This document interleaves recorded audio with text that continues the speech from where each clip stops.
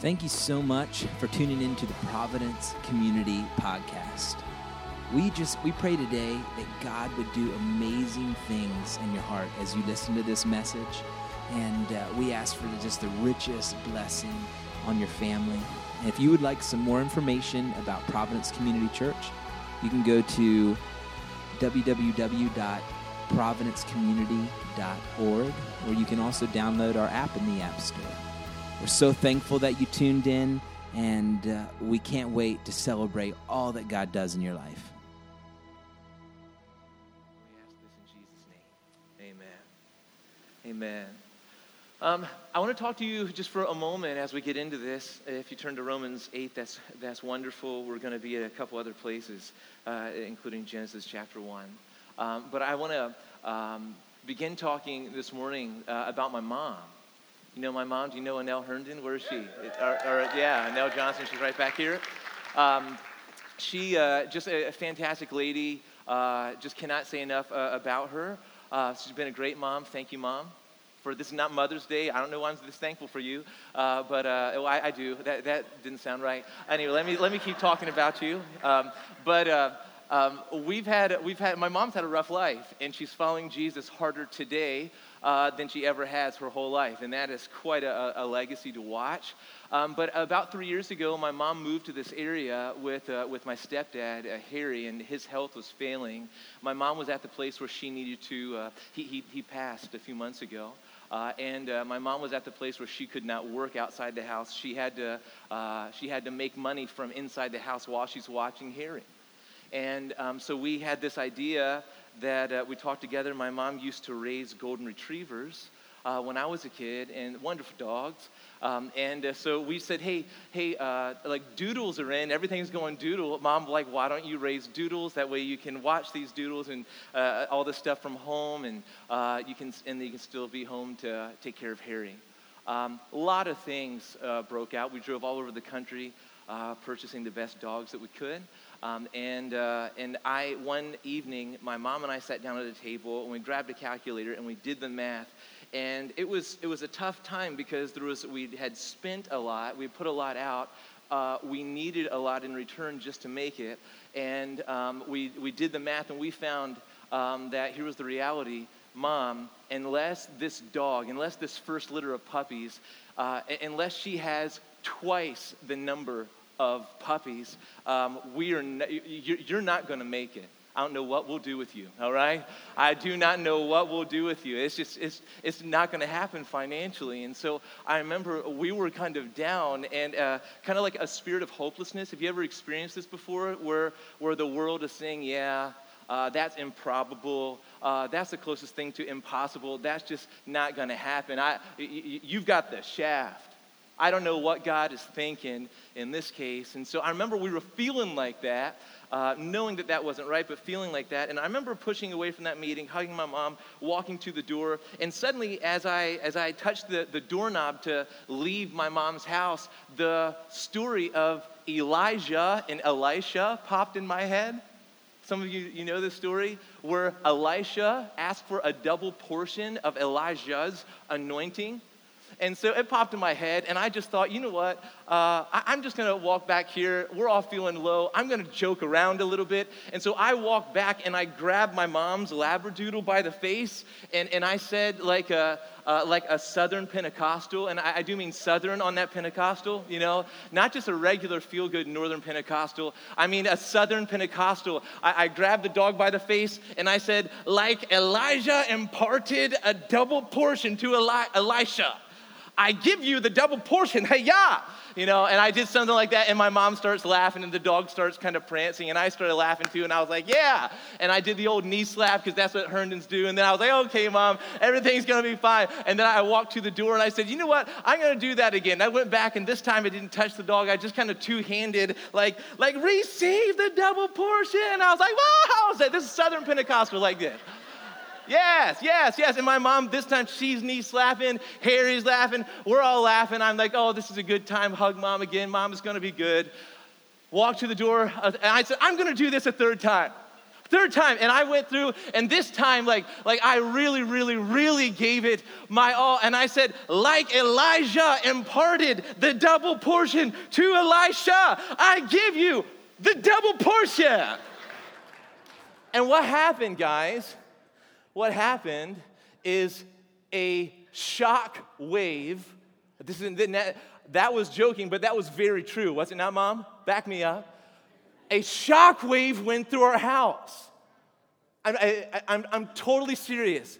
If you've always thought I'm a liar, disregard this.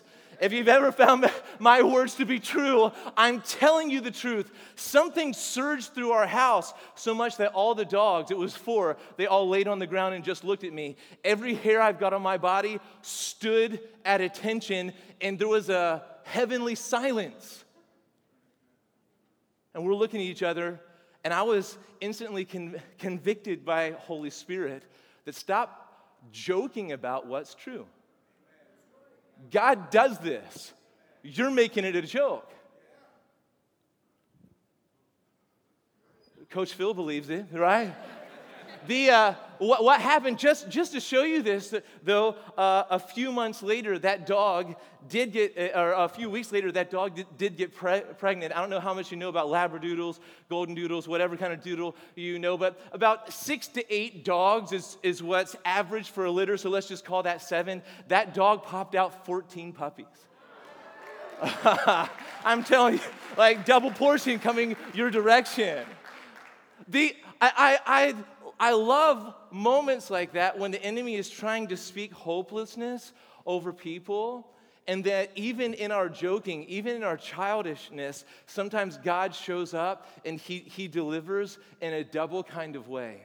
And this morning, the reason I'm telling you this story is because I want to speak to hearts here today that you don't really, really believe that God loves you, and I believe that there's a grace in this place, and I believe that God is doing something in this time in history to take a bunch of religious people that only know how to pass tests on the love of God, but actually devalue the love of God. The enemy has been way too successful at minimizing the importance of the Father's undying, never-ending, steadfast love. And we talk about the love of God like it's okay, but let's get to obedience. Well, if you're obeying, but not out of love, it's not obedience. It's called old-fashioned, old-school, old-time religion, and that is not what turns the Father's attention or affection. God is not looking for obedience first. He's looking for love first, and He wants to pour His love on you first so it can come out of you second. So we talk about the love of God like it's not that important. Let's not preach the love of God too much, or people will start feeling too good, because God forbid that those adopted from the kingdom of darkness, now transplanted as heirs in the kingdom of light, should feel good. We don't want you to feel too good. Let's not talk about love too much, and that we have so minimized the greatest thing we've got. And that God loves us with double, triple, quadruple portions. And I just believe even right now, that if you have only known about the love of God but have never really been wrecked by it, God wants to give this to you in a new, fresh way. Be open to it. I went to the Moody Bible Institute. I found out that D.L. Moody, even though he was a nationally and internationally famous preacher, his life and ministry changed when he heard a no-name preacher preach on the love of God. You can lead people to Jesus and never be wrecked by the love of God yourself. And this morning, I just want to talk about the love of God, and specifically, I want to start here, the relationship between living in victory, living in newness, living in power, and the love of God. And so that's why Romans chapter 8, verse 37 to 39 is important. Let me just read this to us for a moment. I'm going to take a bunch of verses like this and pull them out and direct your attention here. This is what Romans chapter 8, starting with verse 37, says, "No, in all these things we are more than conquerors through Him who loved us." Oh, more than conquerors, yes. Through strict obedience and adherence to the law? No. We are more than conquerors through him who loved us, for I am sure that neither death, nor life, nor angels, nor rulers, nor things present, nor things to come, nor powers, nor height, nor depth, nor anything else in all creation will be able to separate us from the rules of God. No. From the love of God in Christ Jesus our Lord. Is this not central to it all? Well, Galatians chapter 2, verse 20. Let's talk about that one for a moment. This is a big one. Life verse. Galatians 2:20. I have been crucified with Christ. It's a hard message, but it's true. It is no longer I who live, but Christ lives in me. Yes, your life is not your own. You belong to Jesus. You're not the captain of your own ship, the creator of your own destiny. You're now trusting your future to somebody else. It's called Christianity. And the life I now live in the flesh, I live by faith in the Son of God who loved me and gave himself for me. Oh. Even John chapter 3, verse 16, that many of us know from VBS days, where Aunt Bertha showed us on a flannel graph at the smell of muffins. I don't know how they got muffin smells in those old churches, you know. Old Bertha just brought it. God so loved. God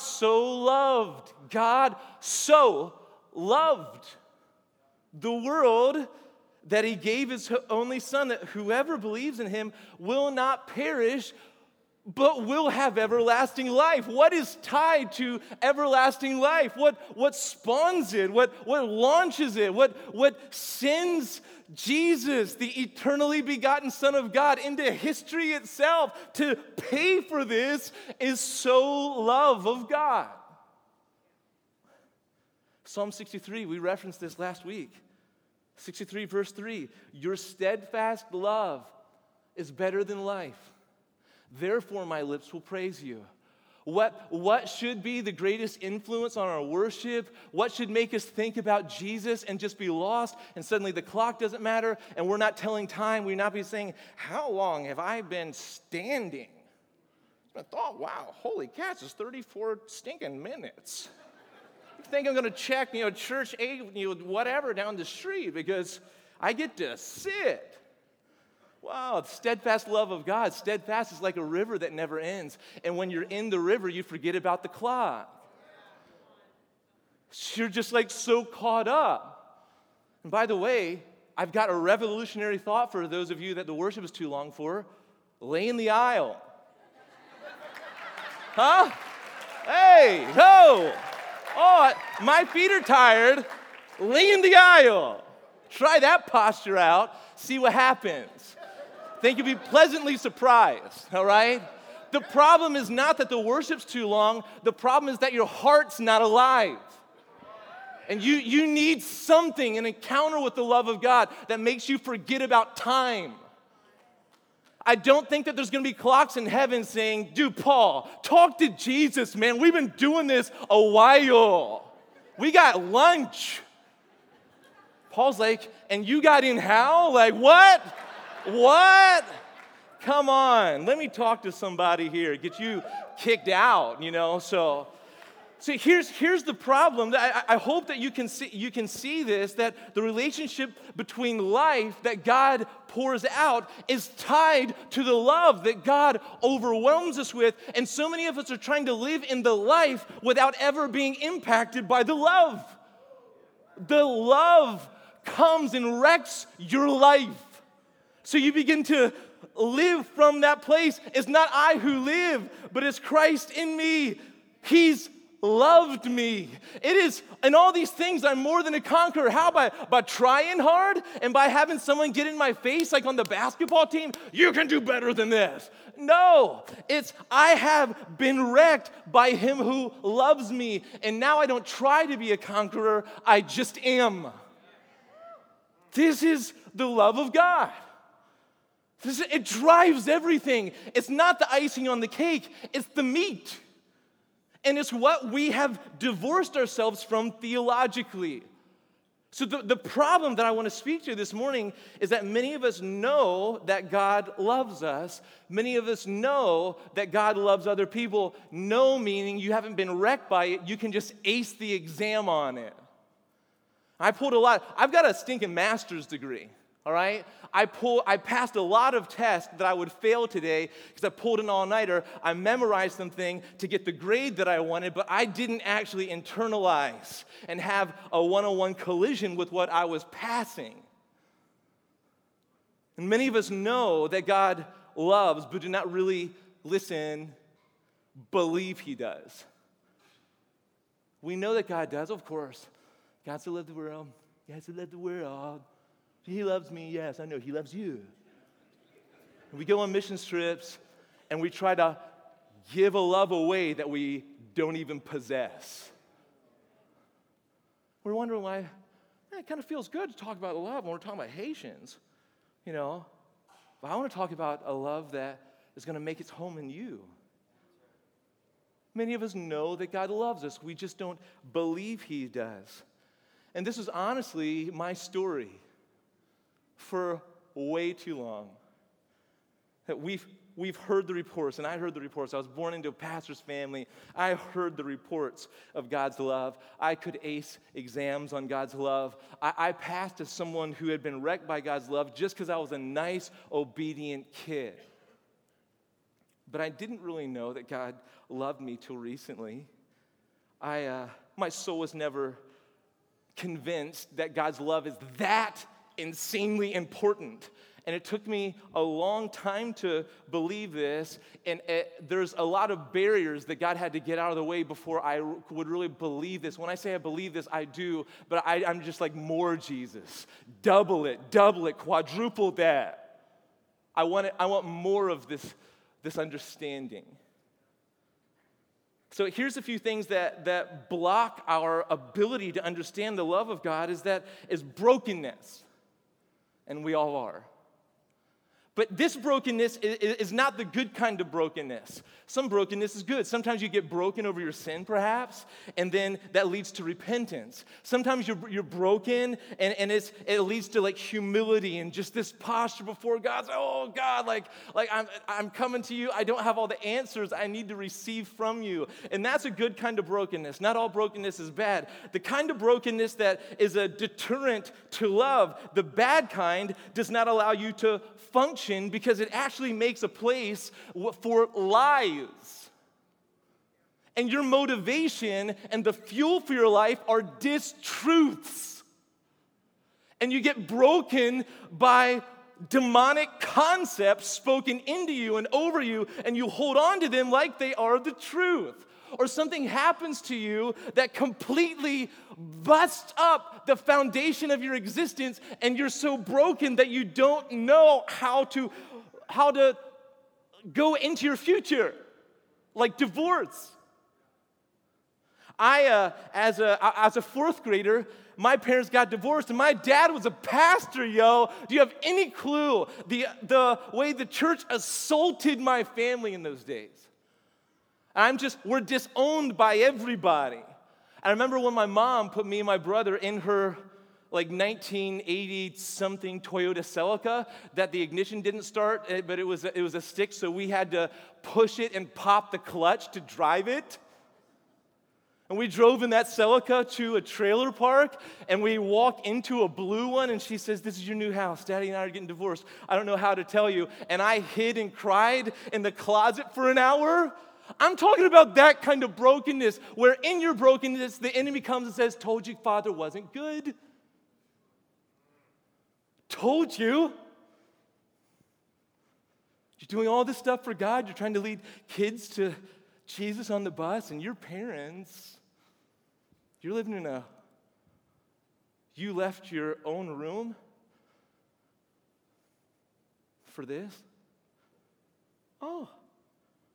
I remember in those days, the only way that I knew how to deal with my brokenness was eating in seclusion. So my greatest friends didn't become people. My greatest friends became little deadbeats. Ho-hos, to be exact. And zebra cakes, okay? Just hide. And at lunchtime, I made sure I found a table that nobody was at so I could hide there. And I could get a lollipop that had broken cookies on the outside and creamy delight on the end. And I just ate those. I got so large that when I smiled, my eyes disappeared. And I wish I was joking. Praise God that there was nothing digital in those days. This is what I did.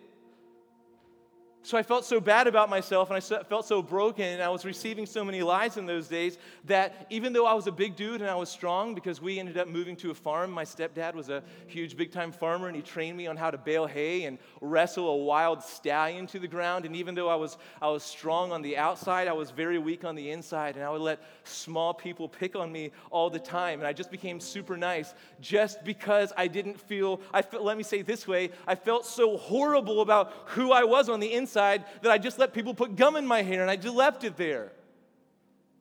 I let people push me over in the hallway and I just cleaned up my books and I never put up a fight. I can't imagine being a dad to a son like that.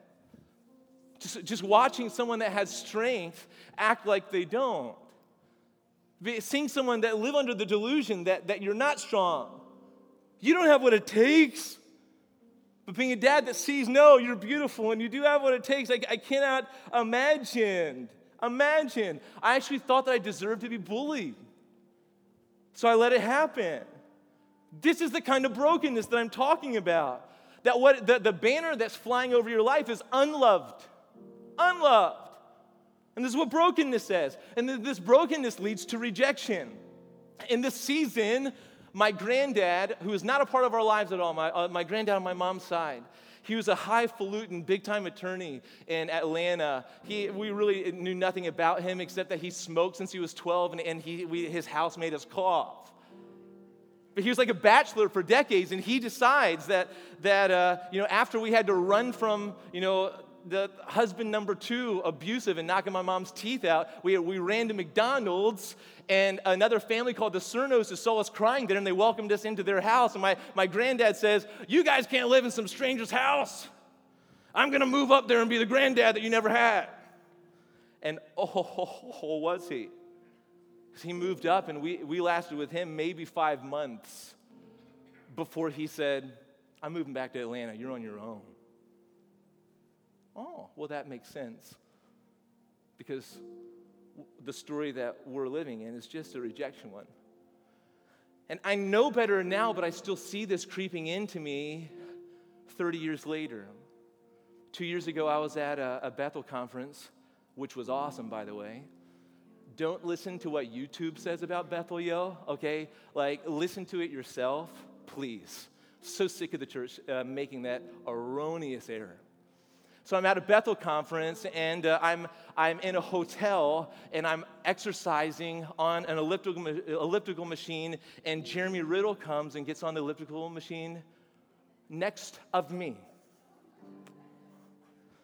I was like, my heart first filled with admiration, like, oh my word, Jeremy. I know him, he doesn't know me. I was just gonna say, dude, I'm sorry to interrupt your workout. I just wanna let you know, wow, you're such a blessing. Keep bringing it. Jesus loves you. I've been wrecked by your ministry. Come on, I just wanna whack him once. Not a pat, I'm just whack him down. Come on, man. I wanna be able to say that, have that stat. But here's what I did, is I went back to the lunch table and pretended that I was invisible. I'm 38 years old at doing this. Time doesn't heal wounds. I went invisible because still what was written over me is rejection, that he would say, "Who in the world are you?" "Excuse me, I'm working out here." Okay. And when you get rejected by Jeremy, I just didn't know if I could handle that. And rejection then leads to self-hatred and self-loathing. Some of you look at yourselves in the mirror, and the only emotion that you feel is maybe something in the family called disgust. You dislike yourself so much that you can barely see a photo of you. And selfieing too much is not your problem because you can't imagine ever taking a picture of yourself and going public with it. Because when you see you, whether you're attractive on the outside or not, you're broken on the inside. And you can't see your greatness on you because it's just not in you. What's written on your heart is unlovable, rejected, abandoned, orphaned. I gave my life to Jesus at the age of 7 years old, and I can attest to the fact that I did not find him. He found me. He came running after me so hard, like a father down a road. When I wasn't even looking, he showed up. And he got me in the midst of all this pain, and I ended up going to the Moody Bible Institute for my undergraduate, then Lancaster Bible College for my graduate. And what happened at these institutions is they were embracing a discipleship model that didn't seek my healing. It sought adding information to my brokenness. So I became a very smart, insecure person. I know a lot. I graduated with my master's with honors. Broken. And then I ministered for almost 2 decades like this. And when I started making people feel bad as a youth pastor, I'd get up and like, what? We're not even going to have snacks anymore because nobody here at this youth ministry cares about Jesus. Parents would come up and be like, we finally have someone teaching the word.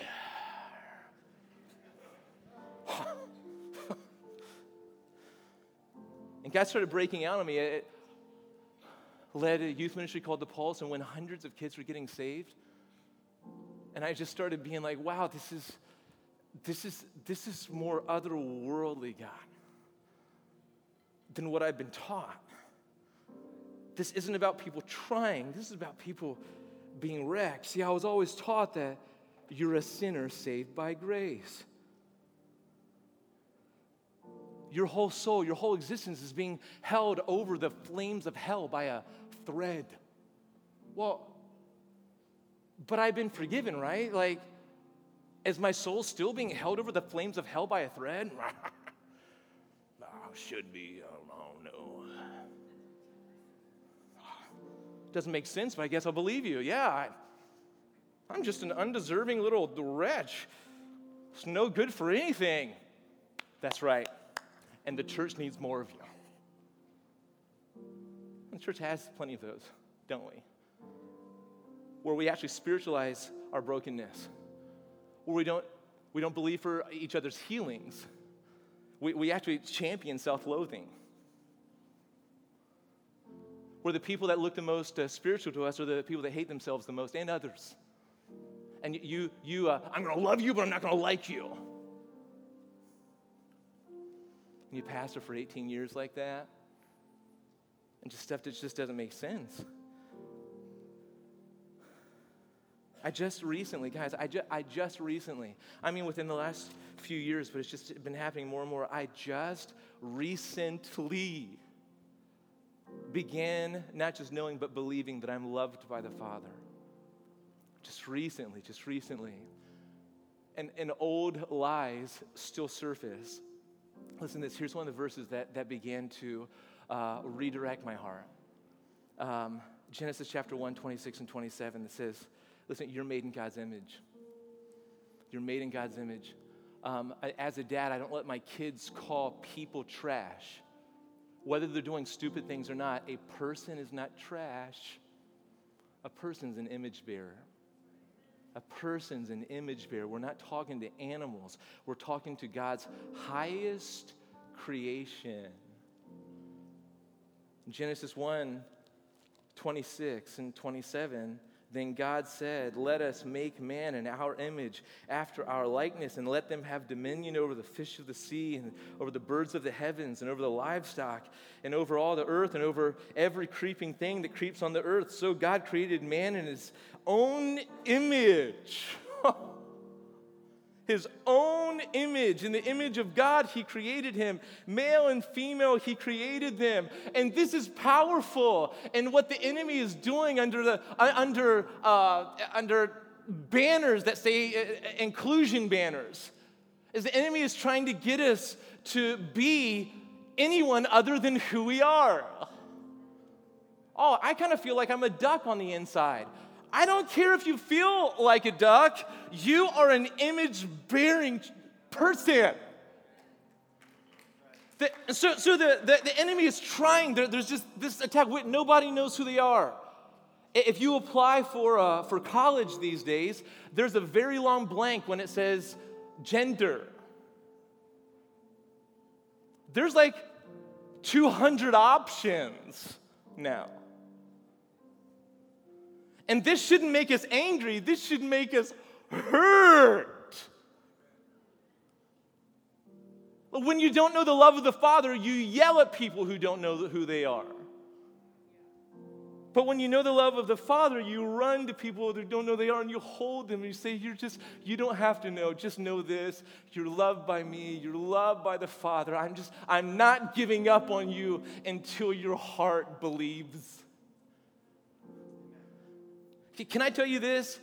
That you are the highest of all creation, whether you're a Christian or not.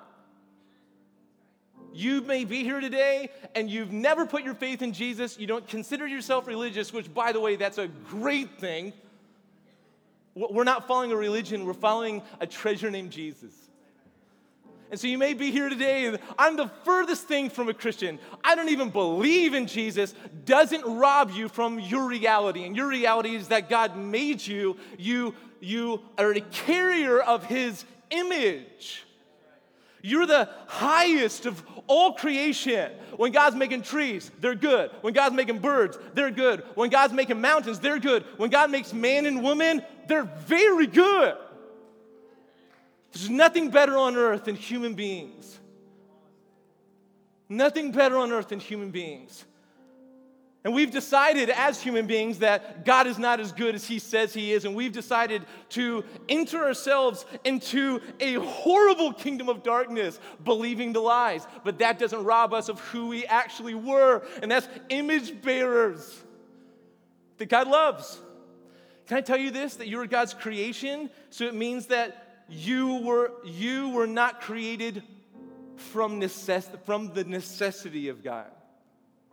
God is so big and so beautiful and so awesome that he needs nothing. He is fine all in himself. Father, Son, Holy Spirit, eternally existing. They're great together.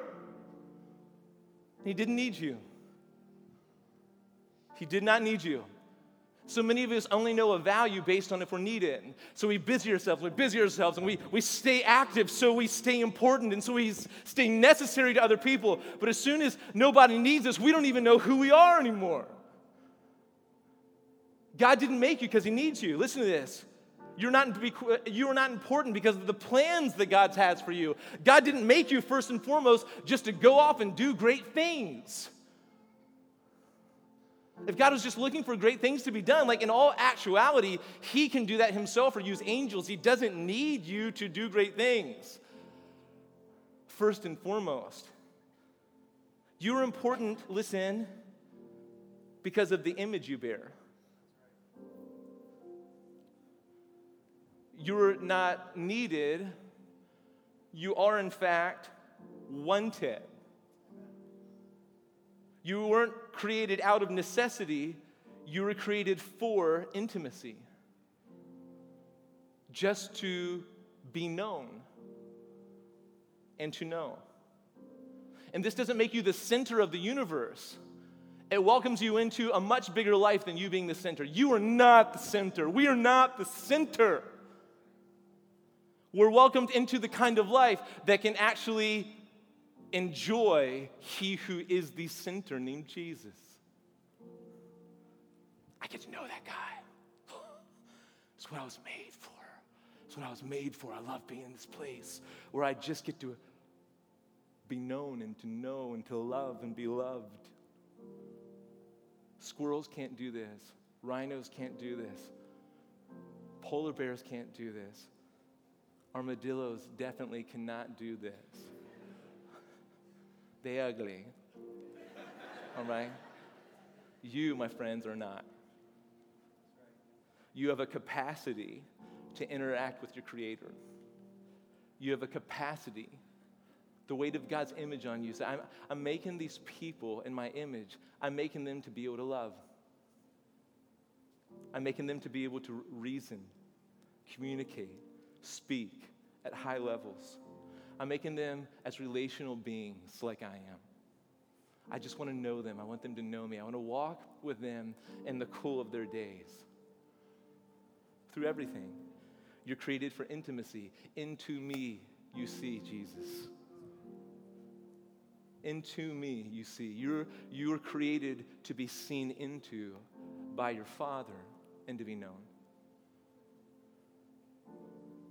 You're not created to do, but when you're known, you will do great things. You don't become valuable when you become a Christian. You are valuable as an image bearer. And this is what was difficult to believe, because I honestly, guys, in all of my trainings and all of my high honors, I was never taught this. In fact, just a few months ago, I told you guys about this not too long ago, but I had a counseling session. And the counselor, after he listened to all my pain for a while, he said, Nathan, let's stop talking. Okay. And let's just listen. Let's ask Jesus what he says about you. I was like, okay, let's ask Jesus what he says. I'm Pastor Nathan. Like, his name's Steve. I'm like, Steve, I know what Jesus says. I've been like, why are we doing this? Okay, Jesus, bowed my head. Put myself in a receiving posture, sitting on the couch. Jesus, what do you have to say about Pastor Nathan? And guys, here's the only way that I know how to explain this. But like a lightning bolt from heaven was shot into my brain. And the sound of it was 10,000 horns. That's all I know. Once again, you didn't believe me about the doodles. You're not going to believe me about lightning bolts, all right? But I'm telling you. I asked Jesus, and a millisecond later, a message gets shot into my head, and it's just this: you're the best man I know.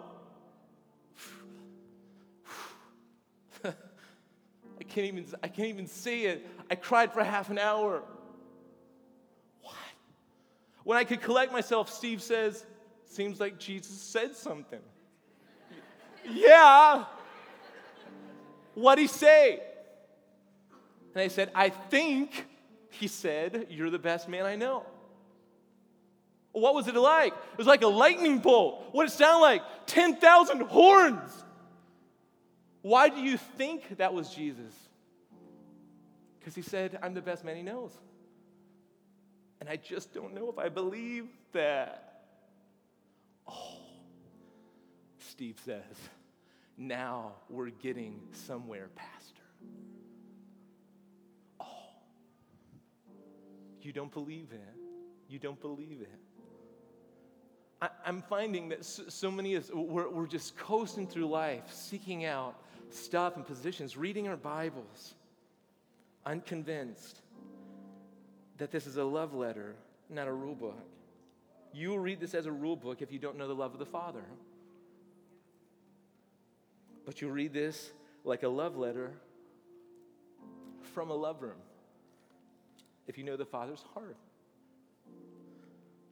You can feel bad if you miss a day, but if you know that you're loved, this is no longer pressure.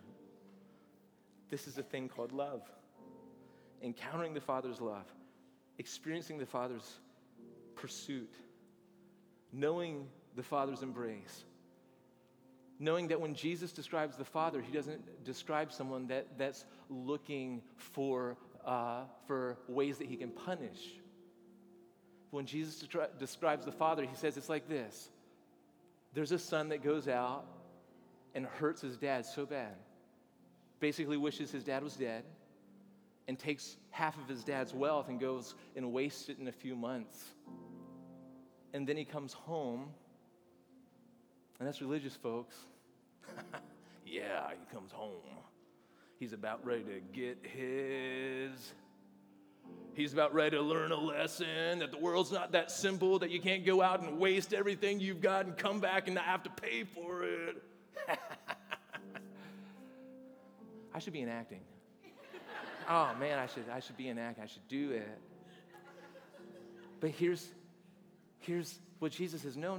The Father is looking for the Son. But he's not excited to discipline. He's excited to receive him.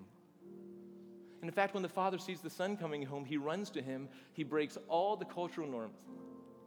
And he runs to his boy, and he falls on his boy, and he kisses his boy on the neck. He says, I'm putting a ring on your finger. This shows that you belong in my house. And I'm putting a robe on you. This shows that you're not worthless, but you are valued by me. I'm killing the fattened calf. Don't you have something better to celebrate? There's nothing better than a son coming home. This is why I was fattening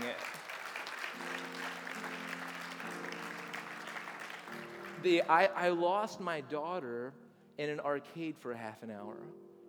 And I thought that she was gone. And to make a long story short, after half an hour, my wife and I found her.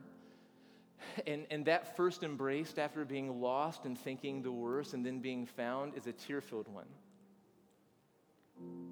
All the brokenness and all the lies that you're like, hey, your parents forgot you, your parents left you, you didn't matter to them. When in that embrace where you're actually found, when you found that I just waited here and mom came busting in, you found like, oh, all of those lies can go to hell. I was not believing the truth. All of those lies were from the abyss. The enemy was trying to make me believe that I'm nothing, that I'm worth nothing, that I'm not valuable, that I've been left, that I've been orphaned, that I've been abandoned, when the opposite is in fact true. Dad was looking for you all along and wouldn't stop till he found you. Some of you can't cry because you haven't been found. There's nothing to cry about. You're still believing the lies that you've been abandoned and you're worthless and you're just trying to obey a God that you don't even think likes you. God likes you. He's hunting you down.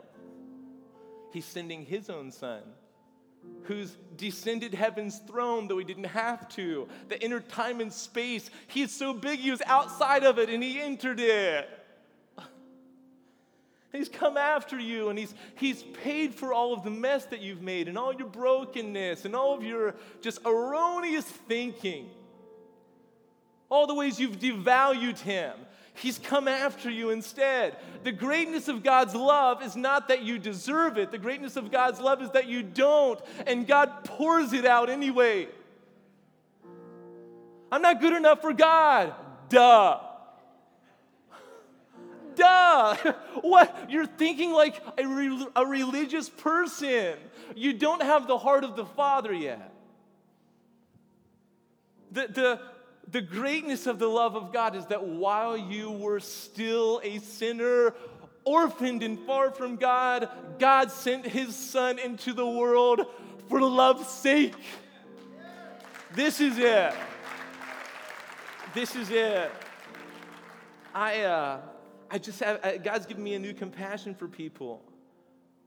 That I want Providence to always be the kind of church that when people come in, they don't just get nice politeness, but they actually get a taste of the Father. That we're so full of the Father's heart that we just spill it out on everybody else, and we actually become an encounter with the Father. And so maybe you think Providence services go on too long, and we've always been on the thing, and the worship and all of these things that are wrong. And if clocks matter more to you than revival, then this is just not your church. You're always welcome here if you want to see God wreck people and bring them back to life, out of darkness into life. If you want to join that fight, you're always welcome here. And even if you're not, you're welcome here. Just don't make a big deal about it, because we've got big men around that will, in fact, chase you away. All right? Keith, can you just stand up for a second? Can you just, this is one of them right here. Just hold on. Keith, look at that man. Look at that man. Come on.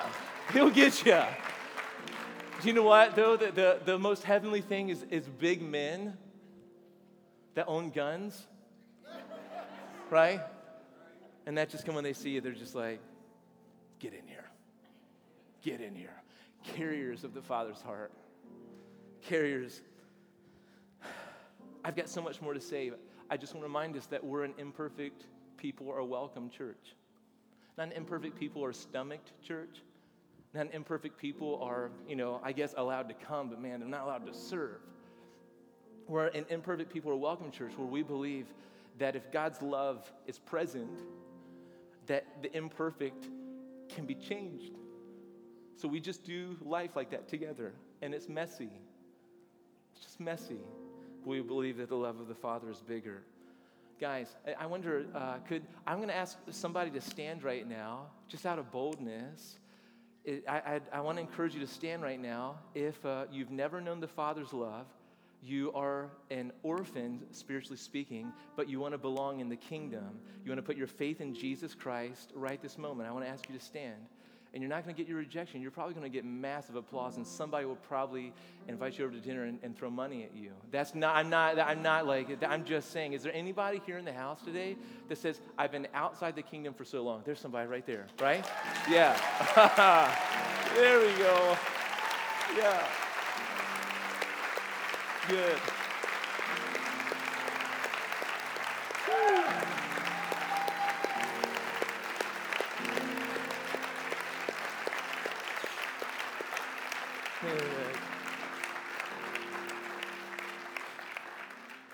So look, can you just everybody stand your feet right now? Let's just pray together. God, I feel like I could talk for hours. It's for hours. But I just pray, God, that what you do to every single person in this place is with overwhelming heavenly power. You begin to convince us that we're not trash. You begin to eradicate every lie. That you begin to show us your love. I just pray that. Welcome orphans home. Welcome daughters and sons home, God. Thank you for what you're doing. This is not a time of history that we're going to commiserate about. This is a time in history where we will rise up full of your spirit, full of your love, and we're going to impact the nations. We bless you. We praise you. And we ask all these things in Jesus' name. Amen.